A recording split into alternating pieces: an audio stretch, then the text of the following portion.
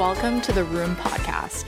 I'm Claudia Laurie, co-CEO and founder of Prive. And I'm Madison McElwain, partner of Seed Stage Investments at Defy VC. Claudia and I are friends first and business partners second. Living in the heart of Silicon Valley, we know what it's like to be on the inside of innovation, having worked at flagship companies like Gap Inc. and Uber. Now in our roles as a founder and a funder, we're changing the face of technology through our mission to bring more people into the room where it happens. With past guests such as Shishir Mehrotra of Coda, Michelle Zatlin of Cloudflare, and Grammy Award-winning Sierra, our past guests' companies are currently valued at over $73 billion. If you're a first-time founder or emerging funder who wants tactical insights into starting a company, venture capital funding, hiring, and more, this is the podcast for you. If you're new here, follow us wherever you listen to podcasts. If you're interested in our weekly episode recap, be sure to subscribe to our newsletter, which you can find at theroompodcast.com. Before we dive into this week's eye-opening episode, we have a short message from our sponsors. Support for The Room comes from Silicon Valley Bank. What's next? What if? Now what? Silicon Valley Bank understands these questions can keep founders up at night, like Claudia. For over 35 years, Silicon Valley Bank has helped high-growth companies through scalable financial solutions, plus insights and expertise that many other banks just can't. Which could be why 50% of US-based venture-backed tech and life science companies bank with SVB. Learn more at svb.com/next. Silicon Valley Bank, built for what's next. Cooley is a global law firm built around startups and venture capital. Since forming the first institutional venture fund in Silicon Valley, Cooley has formed more venture capital funds than any other law firm in the world. The firm has 60-plus years working with VCs, helping form managed funds, make investments, and to handle the myriad of issues that arise through a fund's lifetime. Learn more about the firm at Cooley.com and also at CooleyGo.com, Cooley's award-winning free legal resource for startups. Welcome back to the Room Podcast. Today's conversation is the third episode of our second Movers and Shakers mini-series, where we sit down with on-the-pulse movers and shakers in the tech and venture ecosystem. Today, we sit down with Rachel Goddard, a partner at Cooley Law Firm in their fund formation practice. Rachel has been at Cooley for almost 23 years, helping venture capital funds get started. Today's episode is particularly tactical and geared towards those who are thinking about founding a fund. In today's conversation, we chat about the standard fund formation process, talking through the limited partnership agreement and more critical pieces of the puzzle, best practices on management fees, GP commitments, and more, and finally, advice for aspiring fund managers on establishing a lasting venture practice from your first microfund and beyond. Let's open the door. Rachel, thank you so much for being with us today on the Room Podcast. Thank you, Claudia and Madison. It's wonderful to be here with you. I'm so excited to have this conversation. We are as well. And we really like to start at the beginning with our guests. Would love to ask, where did you grow up and how has that shaped your view of the world? I grew up in Champaign, Illinois, in the heart of the heartland of the Midwest. That is where the University of Illinois is. My dad was a professor at the University of Illinois. He taught school of law, and my mom was a high school English teacher. So it was a wonderful place to grow up in, a small college town, relatively small, no traffic, a lot of arts and entertainment and big-time sports in a really small community. So it was a great place to grow up. I grew up the oldest of four. I have three younger brothers. So I tell people it's pretty similar to my life today. We're very busy in this business and there's a lot of chaos, and I grew up with a lot of chaos and it all just works out great. And so I'm very close to my three younger brothers, and that was my early start. In vein of that early identity, did you always think that you were going to be a lawyer?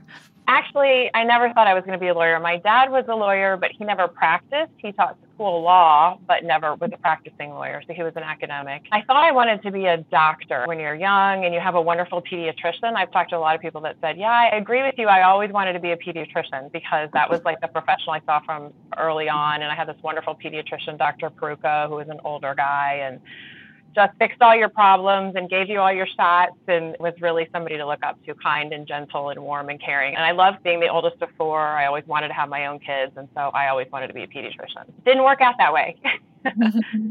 Tell us a little bit more about that path into getting into law. What was the pivot in your early career that led to law school and thus becoming a lawyer? I was an undergrad at Notre Dame. I was pre-med for a few years. I took organic chemistry and thought, you know what, this really isn't for me. That wasn't my class, and thought I wanted to pivot and do environmental law. So I switched my major to environmental science, and I was also a history major at the same time I was pre-med.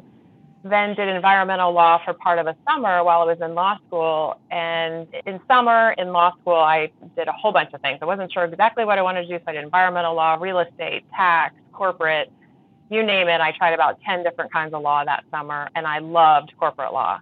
I loved the people that did corporate law. I loved the pace of corporate law. I loved that you could work on humongous deals and you could work on really tiny deals. And that was 1998. From that point, I fell in love with corporate law, and I've done it ever since. And so I started off as a first-year associate at Cooley in our very first office east of Colorado. It was a much smaller firm then. We have about 1,500 attorneys at Cooley now. When I started, we had just a few hundred, and we've hired more than that in the last year to 18 months here at Cooley. So the growth I have seen in my 22 plus years at Cooley has been incredible and really exciting, but I've always done corporate law. So I've only ever been at Cooley, and I've only ever done corporate. I started off in the ECVC group doing investment work, forming startups, doing some debt deals, gravitated towards M&A when my clients grew big and wanted to acquire other companies. They always want their lawyer to do their work. So I have a tremendous breadth of experience in corporate law. And for the past 15 years, I've done solely fund formation. From a first-year associate to partner at Cooley, you've had quite the path with the firm, and you've alluded to a little bit of its own growth over the past 2 decades. But would you tell our listeners a little bit more about Cooley and specifically its focus on supporting venture capital funds? Cooley actually formed the very first venture capital fund in the West Coast in 1958. It formed a fund called Draper, Gaither, and Anderson. And we had our first Silicon Valley office in 1980, so we've been doing this for longer than anybody else, and we have a very strong group of fund formation lawyers. We have over 60 lawyers in our group worldwide and 30 paralegals, and all we do is fund formation all day, every day. We're a tier 1 chambers firm, like number 1 firm for this law and venture capital fund formation. We are also PitchBook number 1 firm for forming companies and investing in companies and forming startups. So we do it all. And what I love is I'm at the start of that cycle. So I form the fund, the investors fund that venture capital fund, and then those sponsors, like you guys, take that money and invest in the startups of tomorrow. So we are the engine that builds the companies of tomorrow. And I work with very small funds, $5 million funds, first-time funds, and I work with very large funds, over $500 million. And we have many funds at Cooley that are over $1 billion. So the scope of our experience runs the gamut of every type of venture capital fund, but that's all we do all day, every day. So that's why we're really good at it. It's fun that you bring up the first venture capital firm with Draper. We actually had Jessie Draper, who I want to say is the great granddaughter of the original Tim Draper. Correct me on the first name. I can't remember, which is so fun to see how the evolution of venture has come to where it is today and how Cooley has literally spanned 4 generations of founders and funders. And for a lot of people who are coming into the ecosystem, the happenings of starting a fund feel well beyond them. I know for myself, when I joined Defy, which is an emerging manager in a way. We are in our second fund, although we are $415 million under management, so not quite an emerging manager by some standards. There's so many questions about what does it mean to launch a fund. And if you're getting started from day one, you might not know some of the tactical things that are required to get a fund off the ground and how much complexity goes into it. So from your standpoint on the lawyer side, could you talk our listeners through things like standard fund formation documents? I know one we talk a lot about is the LPA or the limited partnership agreement, but what goes into those early conversations with your emerging managers? We talk a lot about the stage of a fund formation process, and we try to stage our work so that we're looking at the pitch deck and your disclosure materials up front, and we're getting a summary of terms for the fund that you're going to go out and fundraise with. And so that summary of terms then goes into what we call the LPA, which is a limited partnership agreement, which is the fund document. So the investor signed the limited partnership agreement, the fund manager, the sponsor signs the limited partnership agreement. And that document, we're proud to say at Cooley, is about 55 or 60 pages long. Some of our peer firms' documents are 150 pages long and I think sometimes much harder to understand. So we try to be concise. We try to be business friendly. We try to write documents that are in plain English that everyone understands. And so then the investors sign that LPA, the limited partnership agreement. The sponsor signs the LPA, and that is the document that is the fund. So we close on that, and then you guys call down capital over a number of years and make awesome investments, and then those companies grow big and exit, and you return the money to the investor. So the LPA is where all the action is at. The other important document is what we call the subscription agreement, where the investors all tell us about their qualifications. There's certain securities law, Companies Act, a whole bunch of different laws that we have to comply with, and we just make sure that subscription agreement covers all of those laws and all the exemptions that we're operating under for the fund. So those are the two big fund documents. Then you have a whole set of documents that we call the upper tier documents, and that is what makes the sponsor firm. DeFi is a venture capital firm, and hopefully DeFi is going to be around. I've represented some clients for 20 years. So those documents last in perpetuity, and they're critically important.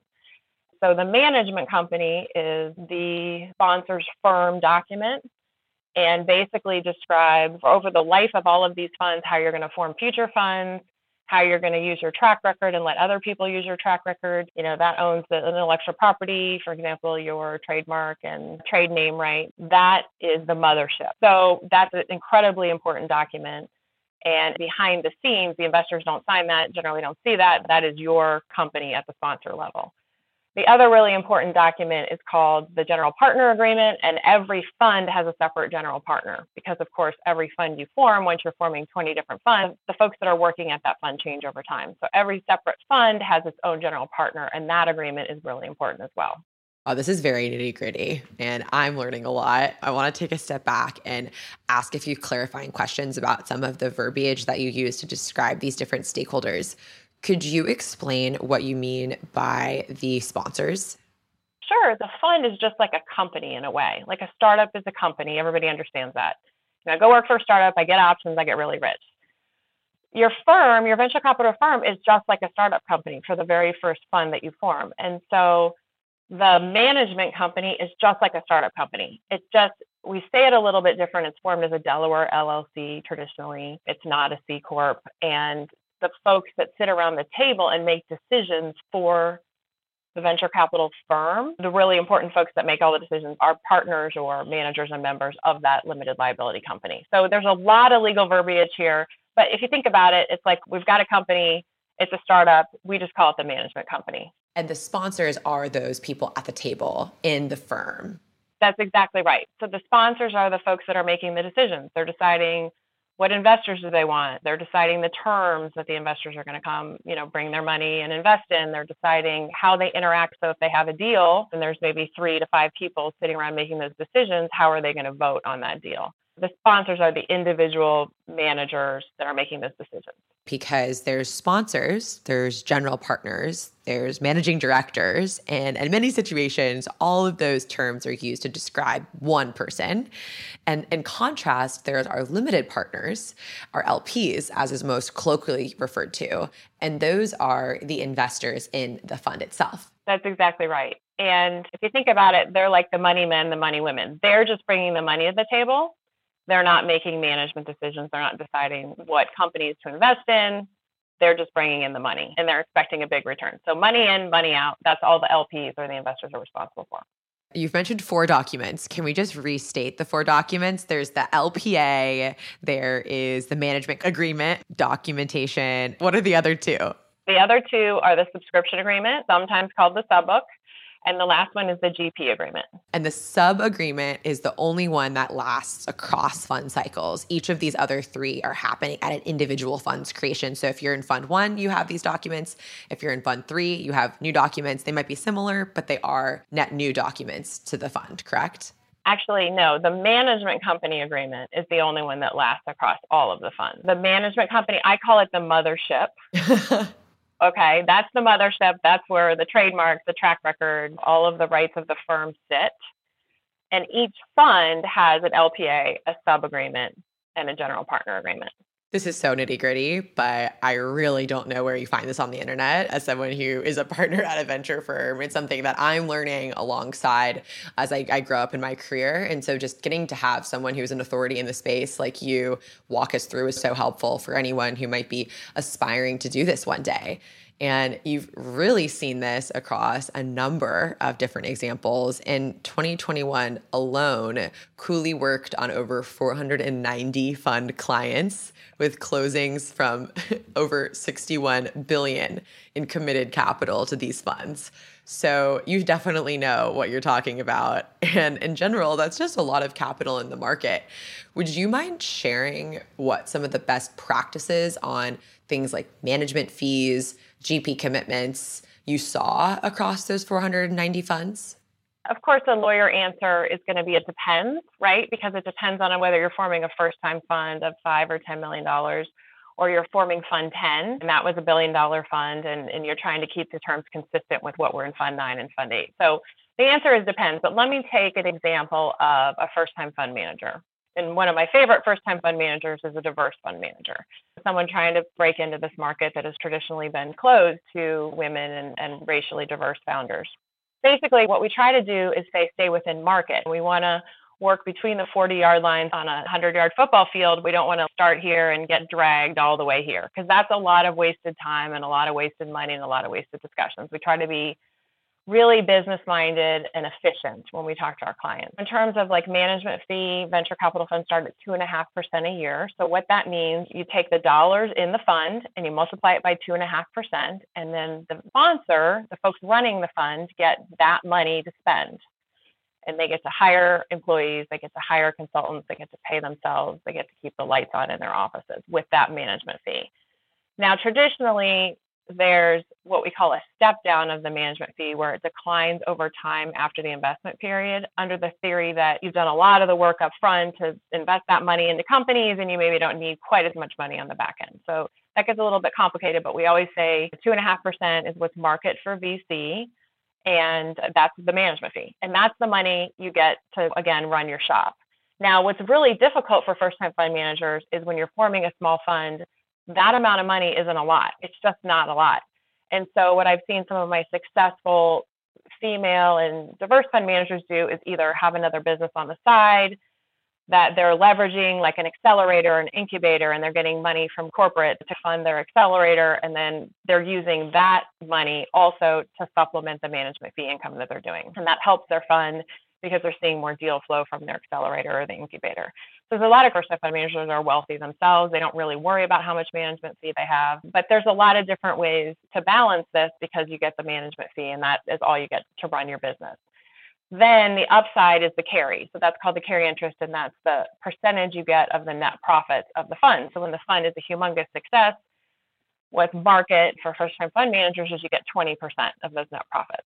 Colloquially, you hear 2.5 and 20. That's what we say for VC. And that's just market terms. And I always try to start my first-time fund managers at what's market, because that's what investors expect to see. And it just makes everything run more smoothly when you're right within market. And, at Cooley, like you said, we formed $61 billion of funds last year. We had 490 clients with closings. Like, we see this all day, every day. So we have some internal surveys and terms that we keep track of, so we can say definitively this is what we're seeing here at Cooley in the market.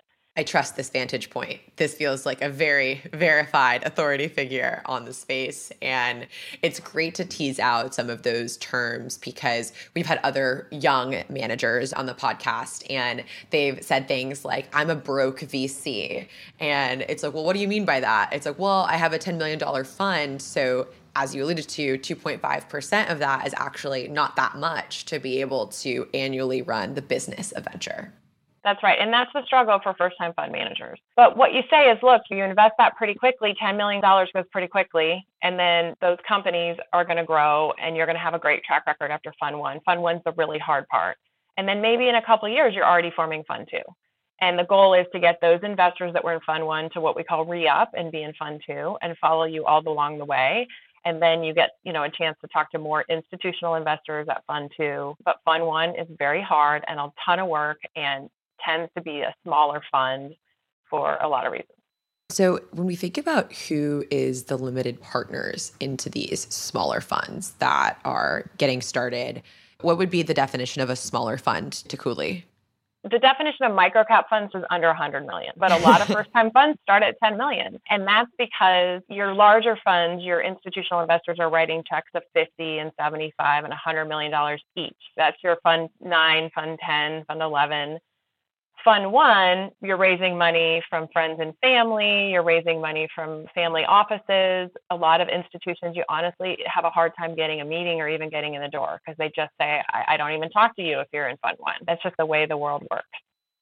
Taking a step back, if I'm thinking about going out to market to raise my under $100 million fund and I'm looking to bring in some limited partners, potentially institutional, but then, as you kind of alluded to, it is hard to get a lot of those traditional institutional investors in. We're seeing a movement or a discussion around having non-accredited investors invest into venture funds. And on a flag, I'm not advocating for non-accredited investors investing in venture funds, but it does bring up an interesting question of access, because to be an accredited investor, you have to go through a lot of hoops to get to that stage. And if we want to open the door, if we want to say, hey, anyone can be an investor in a venture fund and benefit some of these above market returns, you get better returns on your capital than you would investing in the public markets, do we think that makes sense? That's a really important policy discussion. And I would say, honestly, I'm a lawyer, like we follow the law. So we're kind of stuck with the law the way the law is right now. And investors in our venture funds today are accredited investors. And that means generally you have $200,000 a year in income, $300,000 with your spouse or spousal equivalent, or you have a net worth of $1 million. And so that is the standard the SEC has set to say you're sophisticated enough. If you have that amount of capital, you're sophisticated enough to understand the risk of investing in this, venture capital space.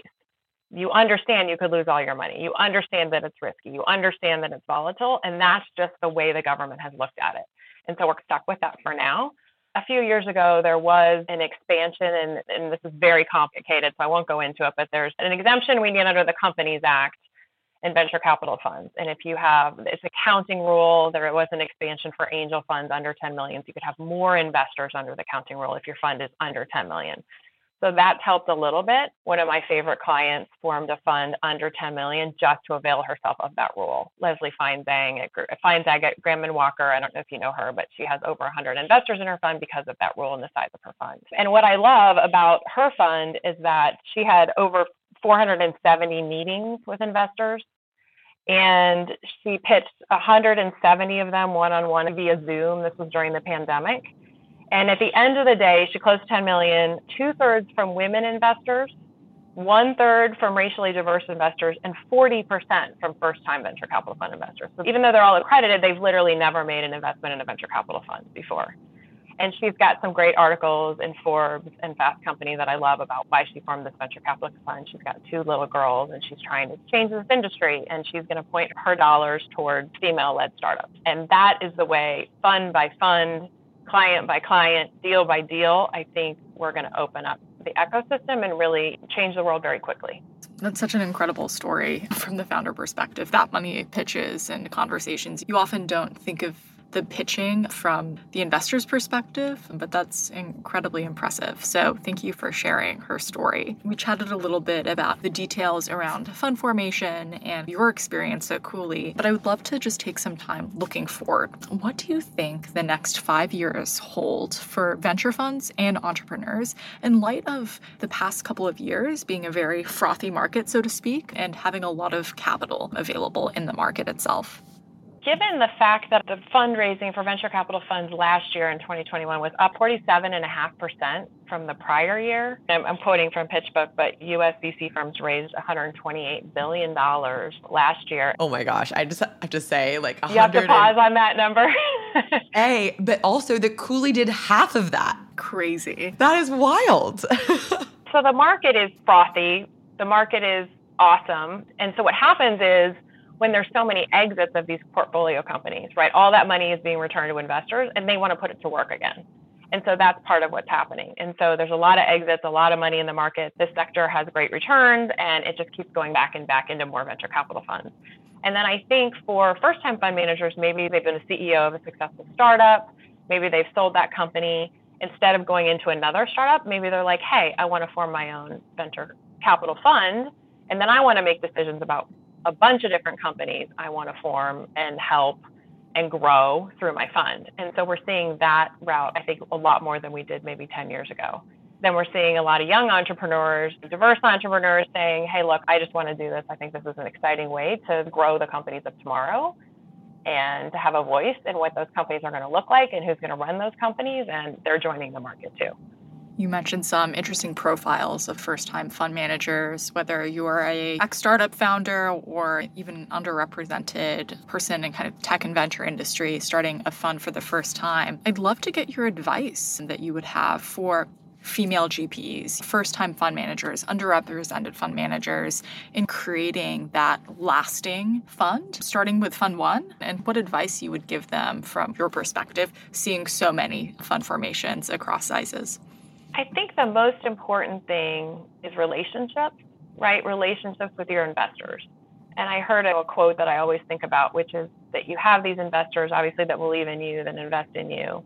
And then you do a great job for them and you're coming back to them over and over. You're always fundraising. I think people have this theory that you're maybe fundraising for a year before your first fund and then you stop and you run the fund and then you go back to fundraising. At the end of the day, we're always selling, we're always fundraising.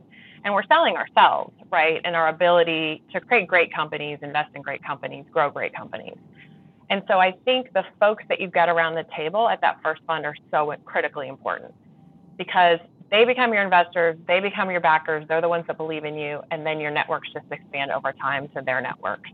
I've seen, like I said, I've represented some clients for 20 years.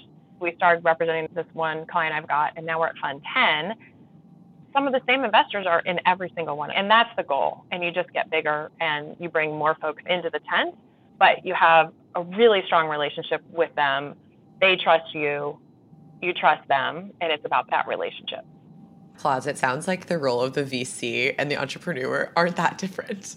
Yes, exactly. I was just going to say that resonates a lot. There's a lot of relationship building, and that's the critical thread, whether it's a fund or a startup, and how ultimately you never stop fundraising, but you're also never halting that relationship development over many years. And what I'm also hearing is if someone is potentially interested in raising a fund, it's probably not too soon to start cultivating those relationships so that when you do want to start a fund, you have some champions in your corner that might want to be included as a part of that journey for many years to come. I couldn't have said it better, Claudia. That's exactly right. And the other tip I'd give to first-time fund managers is you need a track record. Like people need to understand, if they're going to give you a bunch of money, what are you going to do with that money?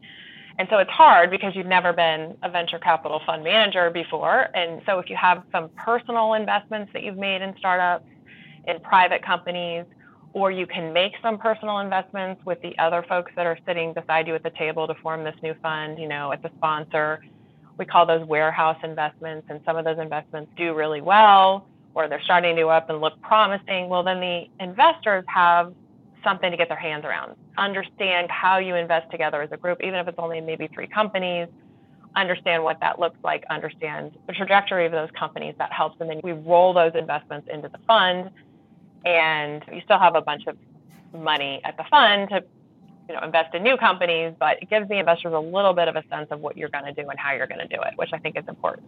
I think traction and building that early track record is, again, another similarity between both investor and founder. I'd love to switch gears a little bit. We chatted a lot about fund formation, some of the tactical details there. We chatted about the future of the venture market and advice for people who might want to start their own funds. But I'd love to circle this conversation back to you, Rachel. Would love to ask what's next for you personally. I think I'm what you call a non-traditional partner. As I said, I've been at Cooley for 22 years. I had my kids when I was pretty young. I have 3 girls, 20, 18, and 13. And I've raised them while I've been doing all of this. And my husband has a successful career. And I just decided last year we opened a Chicago office, our first Midwest office. And I decided for the first time, I really want to be a partner in the Chicago office. I really want to grow venture capital funds. I want to grow the startup community in Chicago and in the Midwest. And I'm really excited about it and really passionate about it. And after a few months and some partnership nominating committee work at Cooley, they made me a partner. And so I just became a partner in January, and it's very exciting. And so I think what I love about being a partner is I get to decide what kind of client I can work with. I get to decide who I team on those clients. I get to decide how to train and integrate new associates. We're obviously growing really fast. We have a lot of work. And I get to do it in my way. And so that's really fun, even though I've been doing this a really long time. And I'm at a very new stage of my career, being a partner for the first time this year. And I'm just really excited about what the future holds for not only Cooley, but for my clients, and to see them grow and to succeed, and to see our practice continue to grow, and see young folks continue to be attracted to what we're doing, and then pass my knowledge on to the next generation of lawyers and obviously clients as well. We are so excited for you. Congratulations. We'll keep our eyes open for all of the exciting startup fund happenings that are coming out of Chicago with you and Cooley. As we come up towards the end of our conversation, we do have a hero question that we ask to all of the guests on our podcast. We ask, just as a flag, that the answer not be direct family member, just because we like to spread the word for other folks in your career that you might have worked with. But the question is, who is a woman in your life that has had a profound impact on you and your career? I would say Sue Stevens-Mullen is a real estate attorney in Reston. She started, I think, in 2000. I started in 1999. To be honest, there weren't a ton of women in the office at that time, and she's been at Cooley her entire career, and so have I. Her father was Justice John Paul Stevens.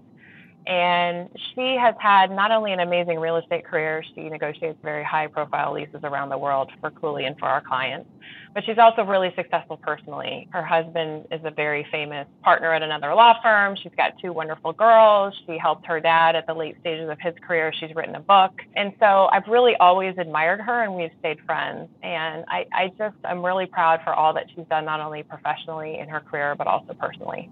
Thank you for sharing that story. And Rachel, thank you so much for joining us on the podcast today. I personally found this conversation incredibly enlightening and fascinating, and I'm sure our listeners will as well. So thank you for coming on today. Thank you so much, Claudia. Thank you, Madison. It was a real honor to be with you guys today. Awesome.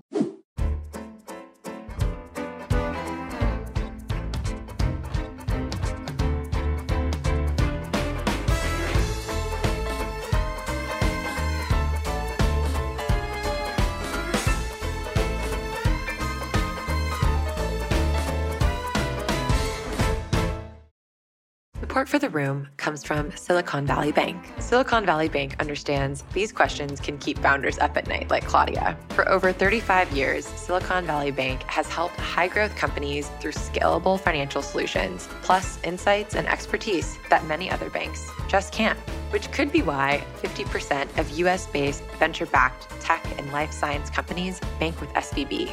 Learn more at svb.com/next. Silicon Valley Bank, built for what's next.